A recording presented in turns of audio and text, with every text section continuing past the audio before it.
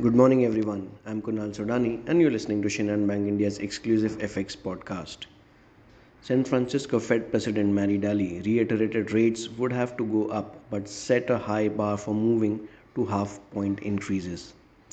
Federal Reserve Bank of Atlanta President Bostic renewed concerns about the Fed's policy pivot as the decision maker said the central bank could be in a position to pause the current tightening cycle by mid to late summer. Considering these comments, Fed fund futures imply a 72% chance that the Fed will go by 25 basis rate hike at its meeting on March 22.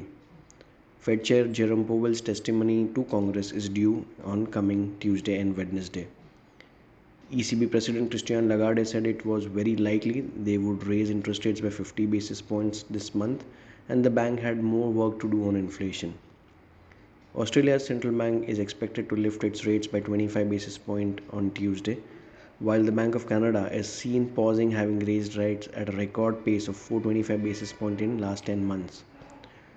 China's annual session of National People's Congress appeared to recently weigh on the risk profile as a dragon nation eyes a modest growth of 5% versus market expectations of 6% for the current year.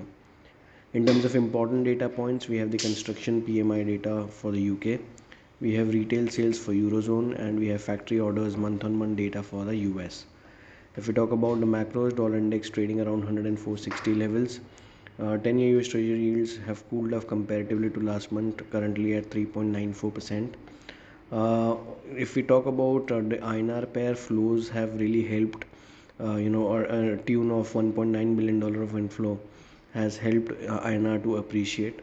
And if we move from here on, technically 8140 remains a very good support, while 80 to 10 remains a resistance. So that's all from my side, friends. Wishing you all a very happy and energetic day. Thank you.